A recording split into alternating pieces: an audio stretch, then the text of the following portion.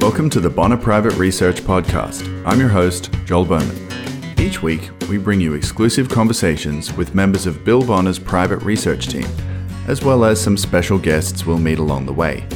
We're trying to connect the dots, from high finance to lowly politics, private investments to public follies, from Wall Street to Main Street, at home and on the road. We're into sound money, personal freedom, classical books, and great wines, not always in that order. So join me and the rest of the Bonner Private Research team as we pack our bags and follow the money.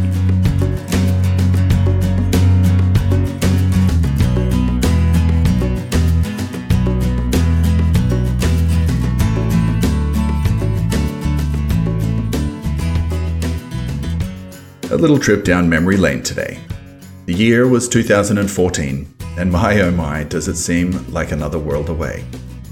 You will recall those halcyon days, gentle listener, perhaps with a moistened eye or even a lump in the throat, for they were simpler times, were they not? When international travel did not yet constitute a daring, life-threatening endeavor, when face masks were worn by graffiti artists, medical professionals, and bug-dodging adherents of the Jain Dharma. It was a time when one could enjoy, nay, luxuriate over, an unhurried lunch in peace and quietude, followed by no end of postprandial libations, often stretching into the hazy, crepuscular hours of the day. It was during this carefree, happy-go-lucky era that your humble host found himself embarked on his annual pilgrimage. Each year, we would fly north for the summer, from our home down here in Buenos Aires, the so-called Paris of the South, to that Paris of the North, otherwise simply known as Paris.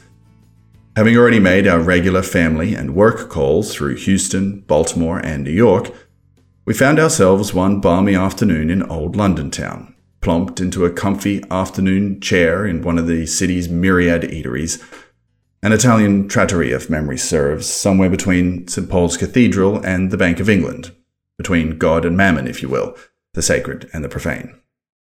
Seated at our table, along with our dear wife, was an English friend whom we knew from Buenos Aires, and his cousin, a lively money manager, who just happened to broach one of our favorite subjects at the time, Bitcoin.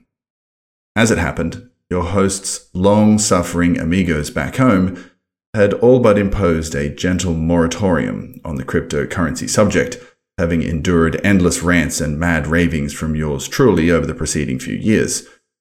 And so it was with great and renewed pleasure, rather, that we engaged with Mr. Charlie Morris, who, though he had heard of Bitcoin some time earlier, was just now recognizing the true potential of the technology and, like so many who go down that rabbit hole, was keen to talk about it with anyone equally gone off the fiat reservation. I think there's a lot of craziness being spoken at the moment. You've got the Bitcoin maximalists who just see gold as a barbarous relic and they say it's ridiculous. And then you've got the gold people who are probably older on average, who look at Bitcoin and say, don't be ridiculous. It's a thing on the internet. You can't take that seriously. The answer's in the middle, as always. In today's episode, 6 Earth years and 100 lifetimes in crypto time hence, I pick up that conversation with Charlie Morris. The world has changed plenty since that unhurried lunch turned dinner turned London pub crawl, but Charlie remains as insightful as ever and is always a pleasure to chat with. So pull up a comfortable chair of your own, maybe grab a pint or a tipple, and listen in as Charlie gives us the word on all things crypto, what he expects for the markets at large in 2021 and beyond, and just how he came to find himself heading up one of England's oldest, most revered financial publications, the Fleet Street Letter. All that and more in my conversation with Charlie Morris, up next.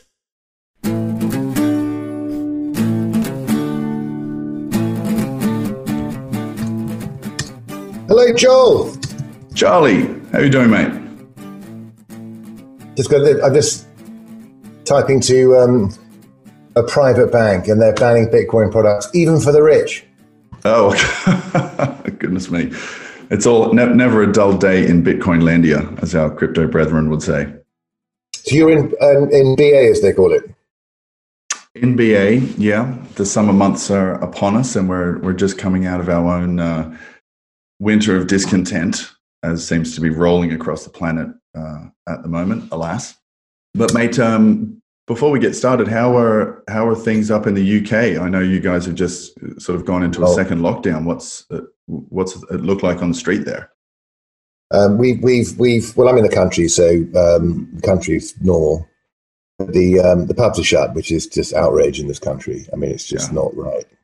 I can't imagine people standing for that for long. No, and they're opening on Wednesday in theory, and we just found out we're tier 2, so each region, and a region is quite small. It's kind of like a constituency type thing. Parliament, it's a bit like that, or a county council. So it's about 100,000 people, and you're either a 1, which is the Isles of Scilly, the Isle of Wight, and Cornwall, which is basically miles away. You're a tier 2, which is most of us, and a tier 3 are some of the really suburban areas. Most urban areas flushed out in the spring. So is that the kind of worst hit, highest grade or whatever, grade red or whatever? Yeah, so I think exactly. So tier 1 means you can go to the pub and get pissed, and tier 2 means you can go to the pub and have a substantial meal with your own family, and you can have friends in the garden, and it's November. And tier 3 means you've got to watch Netflix, basically. I just like how everything there is calibrated on how much you can participate with your local pub. It used to be the church. Yeah. It's the new church. The local pub is the new religion. I love it. You and I met through, let's say, mutual friend back in 2014. I think you were working at the city, in the city rather, at the time. And I think I just checked this morning, Bitcoin was probably floating around maybe the $500 or $600 mark. That sounds absurd to say today. But I remember you were rather excited about its potential even back then. So do you remember what it was, where you were when you first heard about it, and why you kind of got, what it was about this revolution that kind of piqued your interest? Well, Joel, this is really embarrassing, actually, because I first heard about it in 2011. You're amongst friends here. Yeah, I know we're amongst friends, but it's embarrassing because it was 2011, and it's a true story. A friend of mine who was a bit of a hippie economist, and he said there's this Bitcoin thing, and we were very much talking about the gold market, and people were, well, at the time we were pretty excited about gold, 2011 and all that. And he said, but there's this thing called Bitcoin, and it's sort of electronic gold kind of thing. And I said, well, what is it? And he said, it's sort of money on the internet. And I said, well, that's not going to work. You can cut and paste it and have two money. And he said, well, I managed to, and he said he managed to do a transaction. I said, what did you buy? Some ganja, he told me. And I'd have it been known that I'm not a ganja taker myself. But I thought the whole episode was quite funny. And it worked. But I sort of dismissed it and said, oh, don't be ridiculous. Yeah. And I suppose had he been wearing a suit, I probably would have listened more intently at the time. I guess I've changed a bit since then, but because he was a sort of hippie economist friend of mine, I sort of never took him as seriously as perhaps he should have done. And he's disappeared off the face of the earth. So I can only assume he's bought an island and he's very happy. But retreated to a fortress of solitude in the Caribbean somewhere. Exactly. So the penny dropped for me in mid-13 when it was $100. I was watching the breakout, scrambling to open an account, couldn't, as no one could at that time. And but I learned everything I possibly could. And I founded in November of 2013, so 7 years ago, I teamed up with a coder and built ByteTree, which is the objective being financial analysis. Right? The objective is not to snoop on people. It's not to have, intellectual curiosity. It's, how would you financially analyze the Bitcoin blockchain in the same way you'd analyze a stock or a bond? And there were few people doing it, it's worth saying, at that time. I mean, certainly not people with your background in institutional money management, let's say. No people wearing suits, a lot of hippies. There was no one wearing suits talking about Bitcoin, that's for sure. Yeah. So what do you think, obviously during the intervening years, there's been, it's been quite a tumultuous ride. What do you think has been, in your view, the biggest kind of change with regards to the attitude of, let's say, those involved in professional money management toward Bitcoin and the crypto ecosystem in general? Yeah, so we're on the verge of year 12, aren't we? It's just around the corner. Indeed. And, it hasn't gone away, has it? And I think every now and then people sort of go, Bitcoin, yeah, forget about it. But then suddenly it comes back with a vengeance, and each time it comes back with something new about it. So it's typically more credible, a bit more infrastructure around it. And this time, the 2017 bull run attracted a lot of smart people, and they built proper institutional grade infrastructure around it, and it's now ready. And so that's really the point, is that institutions can now buy it.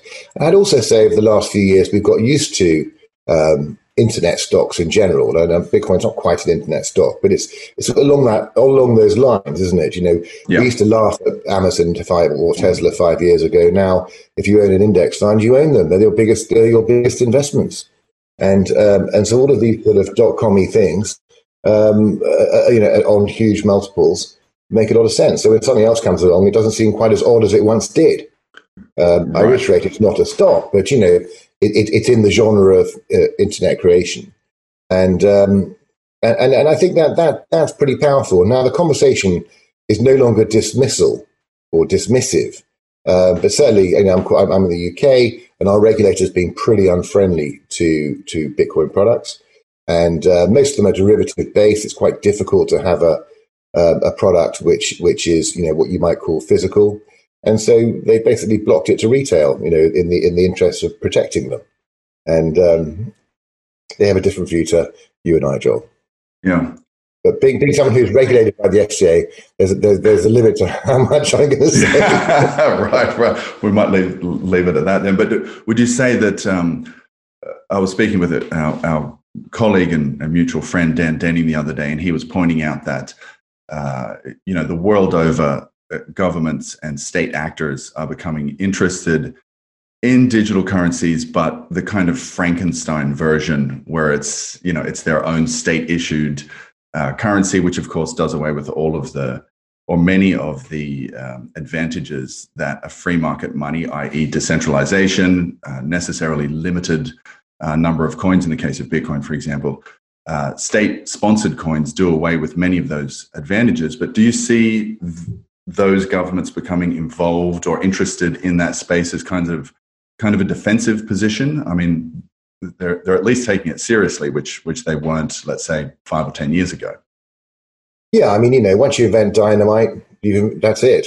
You have dynamite in the world. The same with nuclear fission. I mean, all of these things, once they're invented, that's it. They don't go back in the box. Bitcoin is inherently a good idea. It's a good way of doing things, and it's a very clever mathematics behind it that enable, my mistake of 2011. You can't cut and paste internet money, and so that design is very elegant. And the central bank digital currencies aren't quite Bitcoin blockchain, but they have they've borrowed a lot of ideas, as you know. And I think the implications of them are interesting. Obviously, they're going to have compliant wallets, so they can stop you from buying ganja on the internet. Probably, no doubt they will. They can collect taxes more efficiently. So that those are a couple of things in the government's interest. But then there's also influence.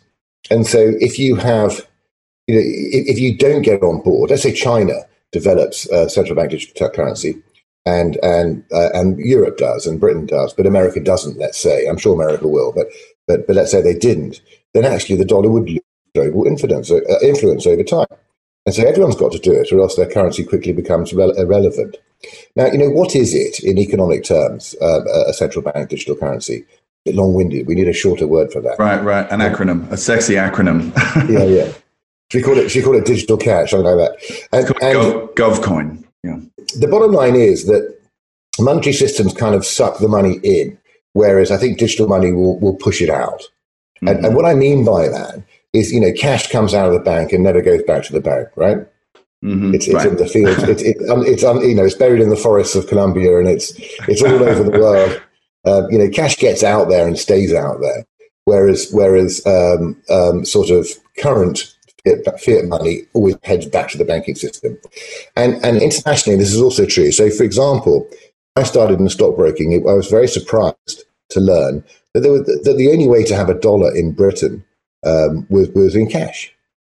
Really? If you hold a dollar, if you think you hold a dollar at your bank or your brokerage, they have an account with an American bank, which ultimately goes back to the central bank. Mm-hmm. And so it's a reference system that comes down from any country's central bank, and your dollars or pounds or whatever are actually held in that country with a reference to abroad. They're not physically held abroad.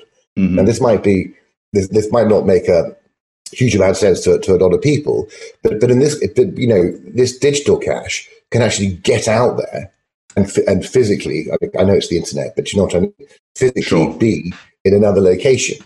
Whereas traditional electronic banking, as opposed to digital cash, legitimate threat posed by, let's say, the crypto ecosystem to the central bank hegemonies of the world, or are we still talking, decades away at this point? So you're asking how long it's going to take for these to come about? No, I mean the free market monies, let's say, competing monies like Bitcoin and all of the altcoins. Do they, in your mind, do they have the potential to pose a threat to fiat hegemony as it's existed for thousands of years now? Well, I'll answer that in a couple of ways. The first one is I don't actually think that they're money. Now, I know the Austrian school might call them money and so on, and I'm sort of half Austrian. I'm a bit of an all-rounder when it comes to and I would say that I like to think of Bitcoin as an asset, right? And I think as soon as you just call it a digital asset, you call gold an asset rather than money. Gold was money when it was linked to money, but now it's a free asset. It has no formal role in the system. Bitcoin has no formal role in the system, so you treat it like an asset, you analyze it like an asset, and it all starts to make sense. And money really is the stuff that the government tells you, to use. And each country, funnily enough, they don't look at someone else's money, so it's better than ours. They use their own because it's controlled, even though there are better monies out there. Very telling, that, isn't it? Whatever they collect their taxes in, that's what their money is. We all know the Swiss and the Japanese one are the best of the fiats, but no one adopts them because it doesn't serve their purpose. So there's that. So I think they're assets and they're quite different. I would think educationally, government digital money is actually going to help people to think in terms of digital assets, and it will actually encourage more digital assets. Yeah. So if you've got digital money, then we may as well trade digital assets. It all starts to make more sense. And on that note, traditional financial things like bonds and shares, I have little doubt that they'll end up, being transferred digitally. It's fundamentally a better system than the system we've grown up with. Yeah, it does seem in more ways than one that the digital age is upon us, and I guess that that trend, although already well underway, has kind of been accelerated even just during the last year, where half the planet's been on lockdown, unable to leave their own home, and I think a lot more people now are getting used to the idea of existing in a non-geo-specific sense. We stream movies on our phones from wherever we are. We make purchases online in a way that we really weren't 5 or 10 years ago. A huge part of retail has now moved into the digital realm. And I think we can only see that as facilitating the growth of digital currencies, be they market issued or government issued. But I was interested just now, Charlie, when you chose to frame cryptocurrencies as a digital asset, and you mentioned also rethinking gold in terms of an asset rather than a money. I'm interested in why, in your opinion, so many sort of traditional gold bugs and Midas metal diehards have been a little reticent, let's say, to come over to the crypto realm. I feel like that's increasing, but there was a bit of reticence at the beginning. Are you seeing that changing, or what's your insight there? Yeah, well, I think there's a lot of craziness being spoken at the moment. You've got the Bitcoin maximalists who just see gold as a barbarous relic, and they say it's ridiculous. And then you've got the gold people who are probably older on average, who look at Bitcoin and say, "Don't be ridiculous. It's a thing on the internet. You can't take that seriously." The answer is in the middle, as always. And economically, I would say that gold is much more established. And, the gold in the world is worth something like 12 trillion. The Bitcoin in the world's worth something like 300 billion before you account for lost coins, which is probably takes quite a lot off that. And so, the argument is that gold becomes Bitcoin. So that's a 50x trade just right now, just to get straight there.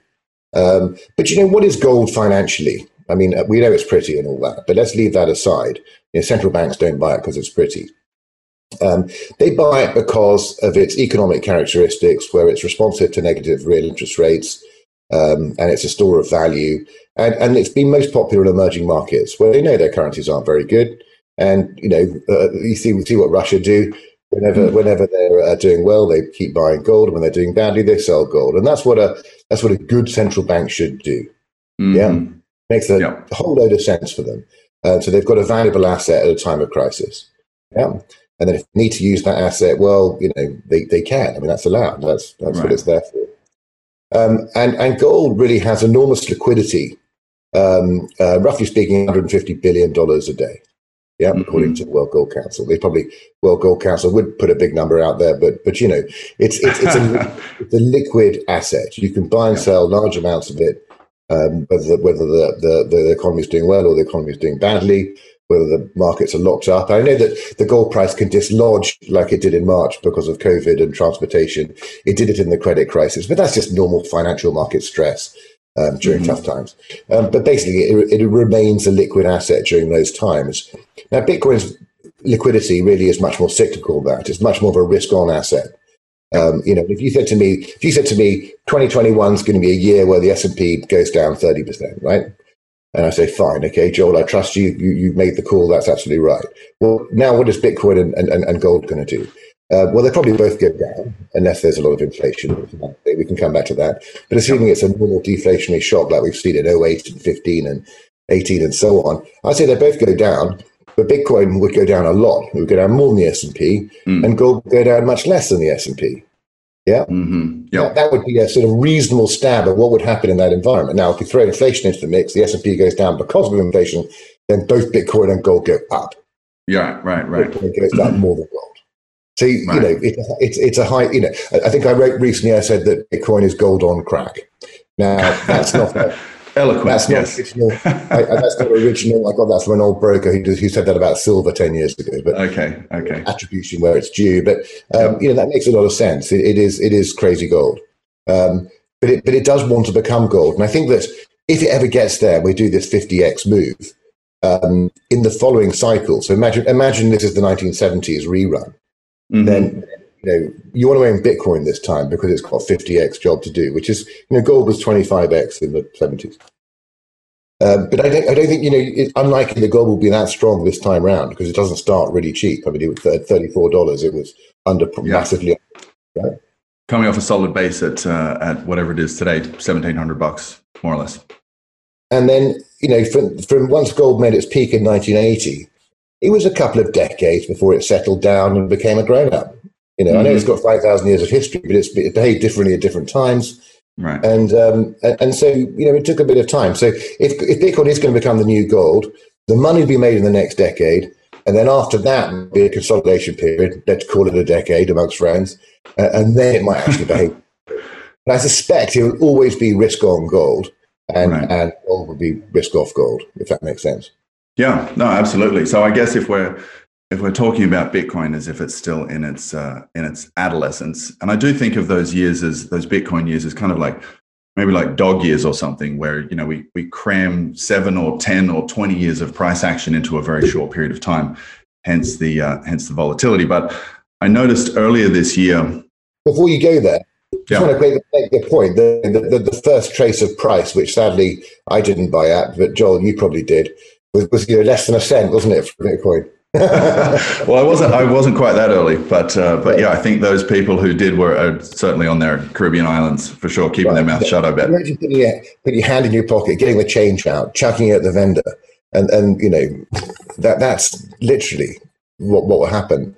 So I think I can't remember what I calculated the market cap. I hate that expression for Bitcoin. Network value I prefer.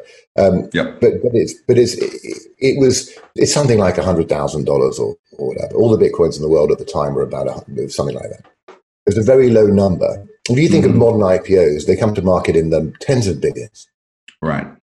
Yeah, just a completely different ballpark, isn't it? Completely different ballgame. So basically buying Bitcoin before 2013 was basically like being an early investor in a successful tech company. Yeah. No, that's an analogy that I think a lot of people can get their heads around. And I recall that I don't recall personally, but I recall reading about that very first Bitcoin transaction of the couple of pizzas for 10,000 Bitcoin. I don't know what that would be worth today, but certainly a lot more than we would exchange for a couple of pizzas for, to say the least. But while we're in this kind of adolescence, let's call it, for Bitcoin, as it matures, as it kind of, more and more people come over to see, some of the attributes that it has and some of the favorable characteristics that it can offer. I noticed that you've been issuing some guidance on price earlier this year, just to puff you up a bit, Mr. Morris. I remember it was $6,000 or $7,000 Bitcoin, and you sent out a tweet that said that people that were scooping them up at this discounted prices were going to be looked at as geniuses by the end of the year, and that certainly has come to pass, with it doubling, maybe even tripling since then. And then more recently, you sent out another tweet saying, sorry to be a party pooper, but a few of the network indicators that you monitor have been flashing red. And then, of course, today we saw it fall $3,000 in a day, which is not unusual in Bitcoin landia. But I guess the question then is, what network indicators are you looking at, Charlie Morris, that you're so on the money with this? Well, it's common sense, really. If you're used to financial analysis, the oldest network indicator of all, common sense. Yeah. But we do measure some things. So, underlying Bitcoin, why is Bitcoin valuable? Okay, there are two schools of thought here. One school is supply, limited supply. They're not making it anymore. It's running out. This is a classic argument with late 70s commodities. Everyone said, they're not making these things anymore. The world's running out of land. Quick, buy, there's inflation. So that's a supply school. And these are the stock to flow models. And frankly, the Silicon Valley argument, the Michael Saylor argument about saying engineers, his quotes are engineers should design money and this kind of stuff. That's a supply school. And the demand school says application. Make it useful. Make the network busy, network effect, all the Silicon Valley things. I want lots of people using it, and I want not just owning it, because if everyone buys it and sticks it in a vault and there's no liquidity, how can Bitcoin become gold? So for Bitcoin to become gold, you've got to go from $5 billion a day of liquidity to 150, which is where gold is. Mm-hmm. Yeah? Right. That doesn't happen by everyone burying it under the floorboards, right? You've got to have a vibrant economy. And I would say that Bitcoin is the reserve asset of the digital economy. And we think of websites like CoinMarketCap or CoinGecko, where you've got this whole list of ridiculous things. Some of them are really good and really interesting, and there's a whole bunch of stuff. But there's an economy. It's a vibrant economy, and it grows, and there's more things coming every time. And basically everyone measures wealth in that space in Bitcoins. Mm-hmm. And all liquidity is, Bitcoin to this and Bitcoin to that. In the same way, I'm here in Britain with pounds. Let's say I want to get some Argentinian pesos. The way to do that, I know there's a black market thing going on, but let's park that for the moment. But the way to trade between pounds and Argentinian pesos, where there's probably not much liquidity, is via dollar. Yeah. And so if you want to go from asset B to asset C in digital land, you go via Bitcoin, which is asset A. Mm-hmm. So I think that's why it's so important. It represents the utility and the increasing value of planet cyberspace. Right, and increasingly valuable realm. Yeah, when Europe colonized the Americas hundreds of years ago, and they'd never been there, they couldn't even call. But, people were sort of buying and selling things on the back of this great new world.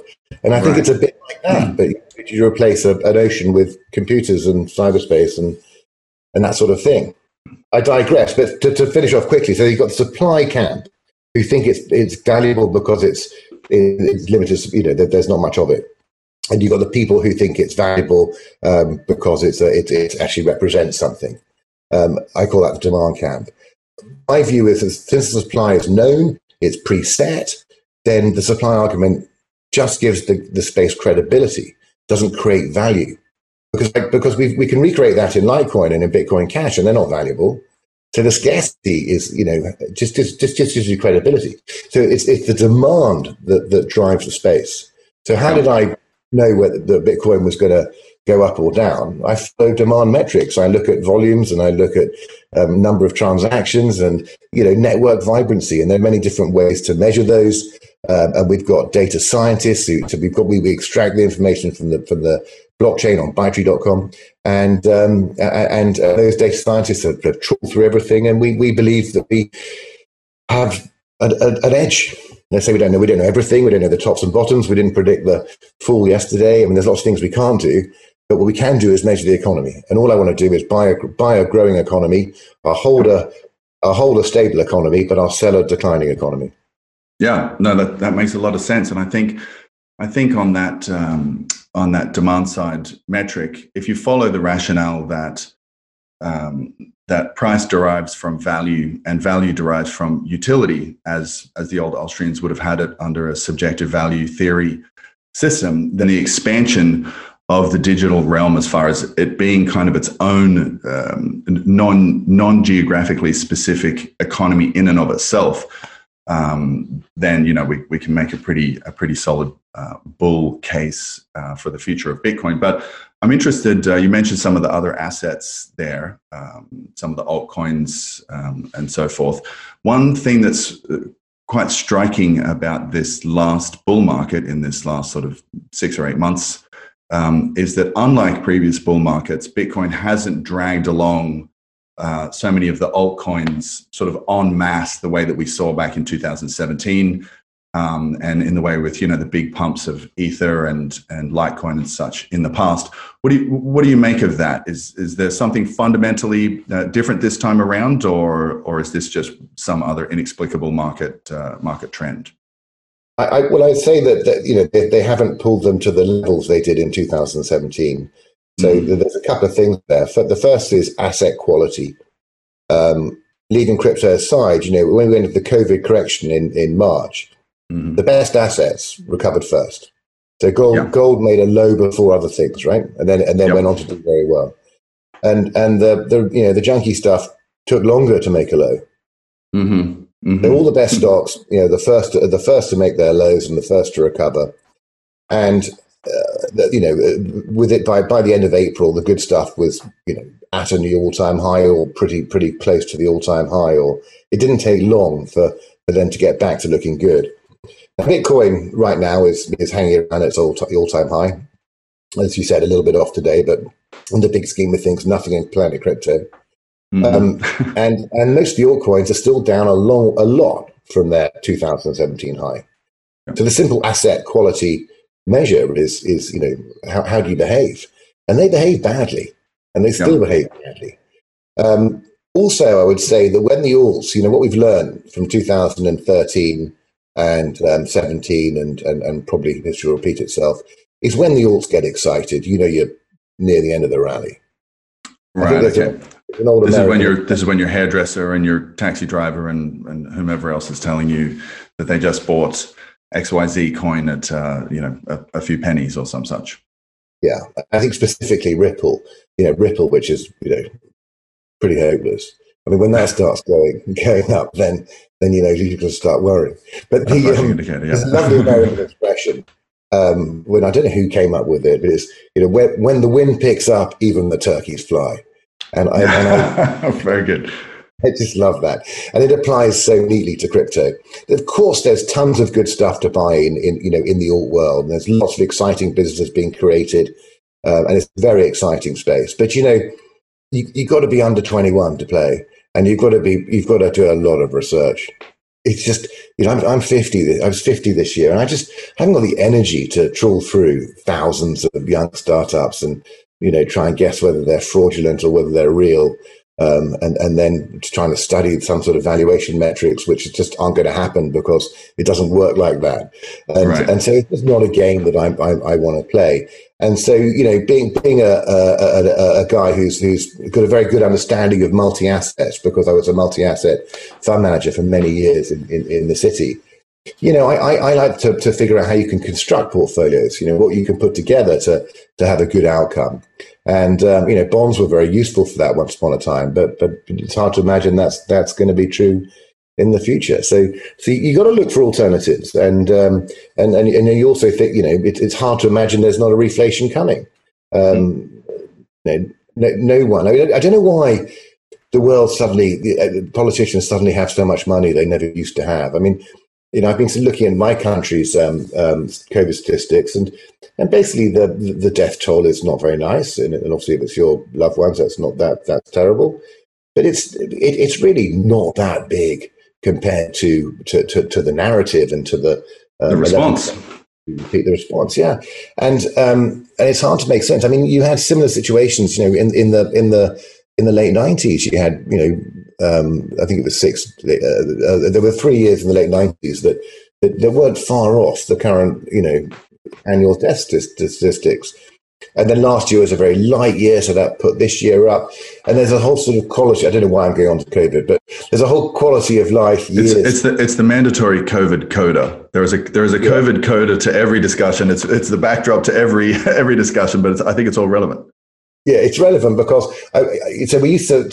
so our health system, which is highly political because it's free, and so it's all about the government, and it's good, and most Brits are sort of on side with it, even though they everyone loves to hate it.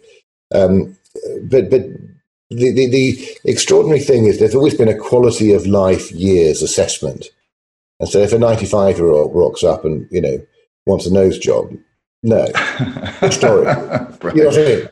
And nose jobs reserved strictly for the under 30s model aspirants. Sort of thing. Yeah. I mean, I'm being flippant, but I'm sure you understand the point. And so the idea is that if a young person has a major problem, then spend $1 million. But if a very old person has a major problem, then don't spend $1 million. Mm-hmm. Just try and make their life comfortable. And that was a sort of principle that kept the thing working for years. And I just wonder why.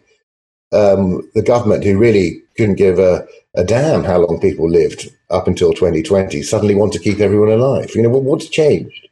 Yeah, it's very strange to think about that in light of the recent statistic I saw, which it really kind of floored me, and that was that the average age of a COVID-19 fatality was actually a couple of years older than the going life expectancy in the UK.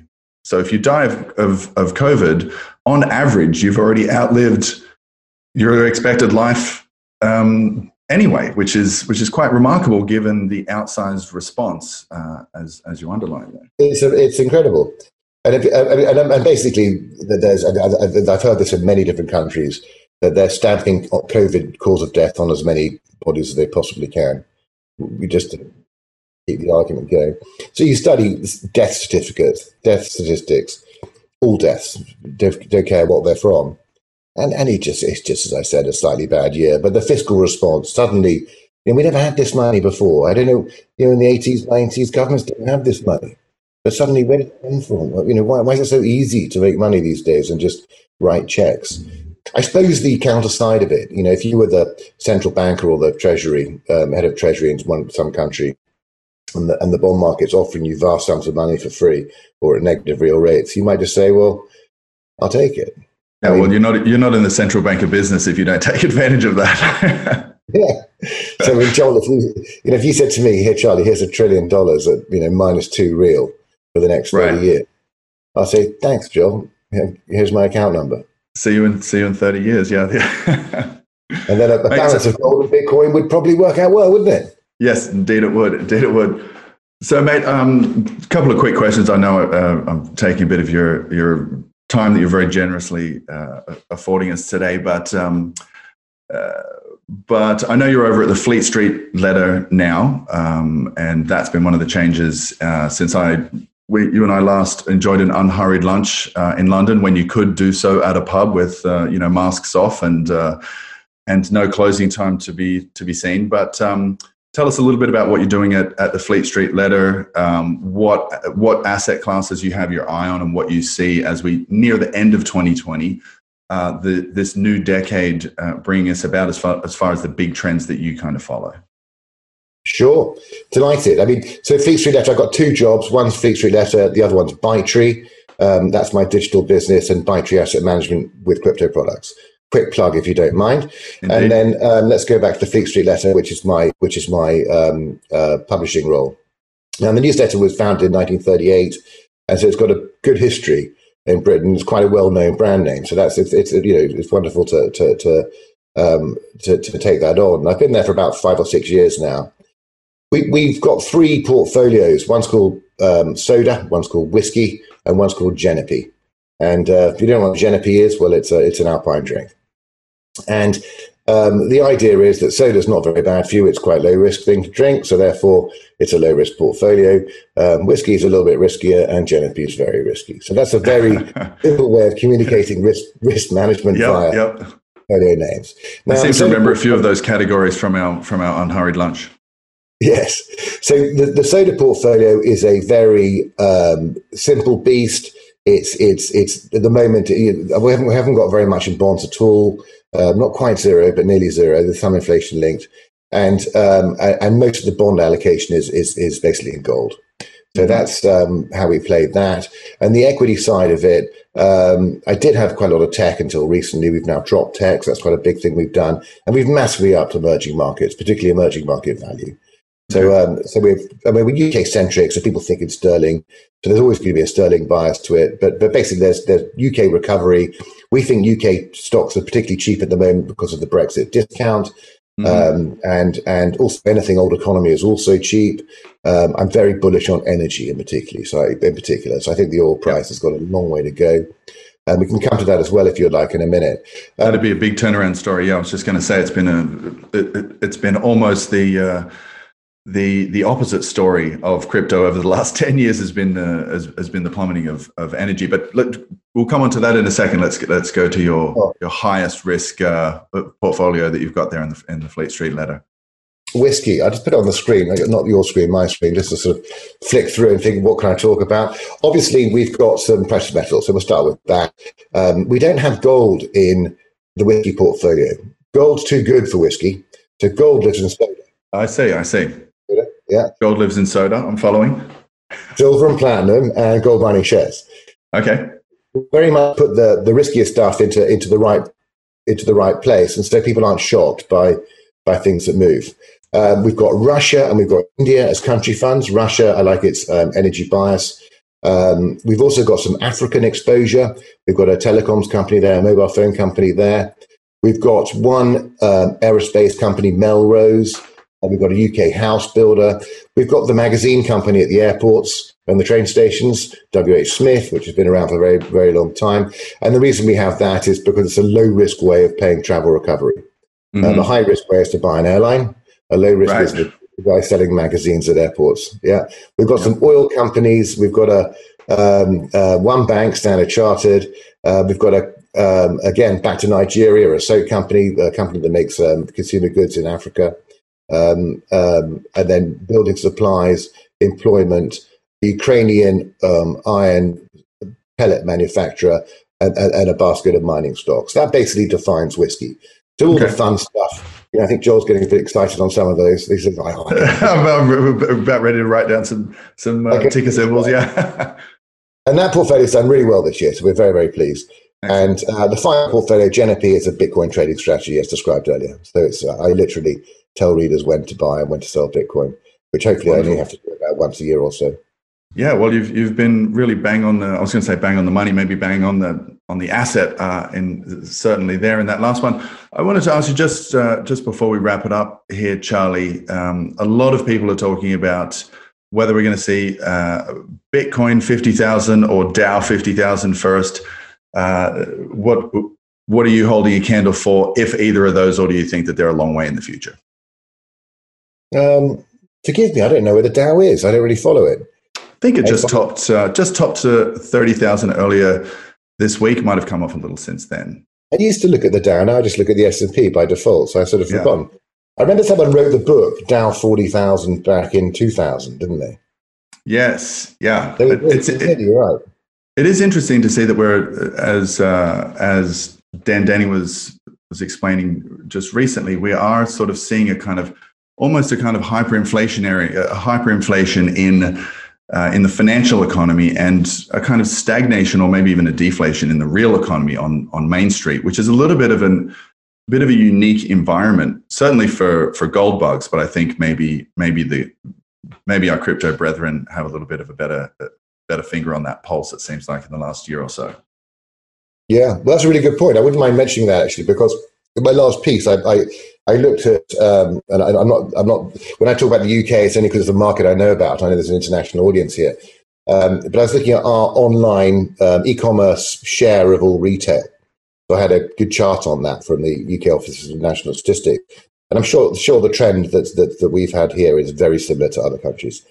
And basically, it went from nothing in 2005 or so, practically nothing, to 20% at the end of last year, and then 30% over COVID, the first lockdown. So you had 10 years of growth. It's a 10% increase in share. So now it's 30% of all retail is e-commerce, right? And it went from 20 to 30 over COVID. Yeah, and amazing. Where would you put? And I think when we go back, when the economy reopens, if ever, hope it does, then my argument is that retail will not be dead; it will be smaller. It will reestablish itself. There'll be less supply, and boutique and so on. I mean, who goes and buys expensive clothes online unless you're very familiar with that retailer and the sizes and all the rest of it? Unless your waist doesn't change size at all over the Thanksgiving weekend. Yeah, so there's lots of reasons why physical retail is relevant for many years to come, and there'll be a happy balance. And whether it's 50-50 of digital and old, I don't know what that number is, but we'll figure it out as we go along. And I would think that 2021, assuming the lockdown ends, you'll see digital come down a bit. And that might deflatter some of the digital companies when they're reporting, because the assumptions being made today are probably overstated. But ultimately, they'll keep growing, and digital will continue to gain share. But at some point, it plateaus, and I think this is the same for gold, Bitcoin. It's the same analogy. Yep. So there's only computer will expand into every possible area it can, whether it's things or software or internet or who cares, whatever. It will do what it can, and then it can't. Yeah, it can't give me a haircut. Right. Yeah. I don't know if I want to see what a crypto haircut looks like on you, Charlie. Like the one in Chitty Chitty Bang Bang, probably. Yeah, indeed. Not very good. And so there's a limit to how far this goes, and I think that's why the old economy won't disappear and it's underpriced, and the new economy, won't take over everything. So therefore, it's probably overpriced. But as Dan Denning says, there's plenty of money, moving things to levels that don't make any sense on traditional financial analysis. Yeah, indeed. Well, maybe we'll pin that for a future conversation, and with any luck, we'll be able to have that over a pint in person. I'm looking forward to getting back to the UK, hopefully in 2021. But if not, we'll have to do this over Zoom again until normal global relations resume. But mate, thanks so much for your time, Charlie. It's a pleasure talking to you. Thank you, Joel. Thanks for listening to this episode of the Bonner Private Research Podcast. You can find more conversations like this in the members-only section of our website at bonnerprivateresearch.com. If you would like to contact us, please address compliments and complaints alike to podcast@bonnerprivateresearch.com. We look forward to hearing from you either way. Until next week.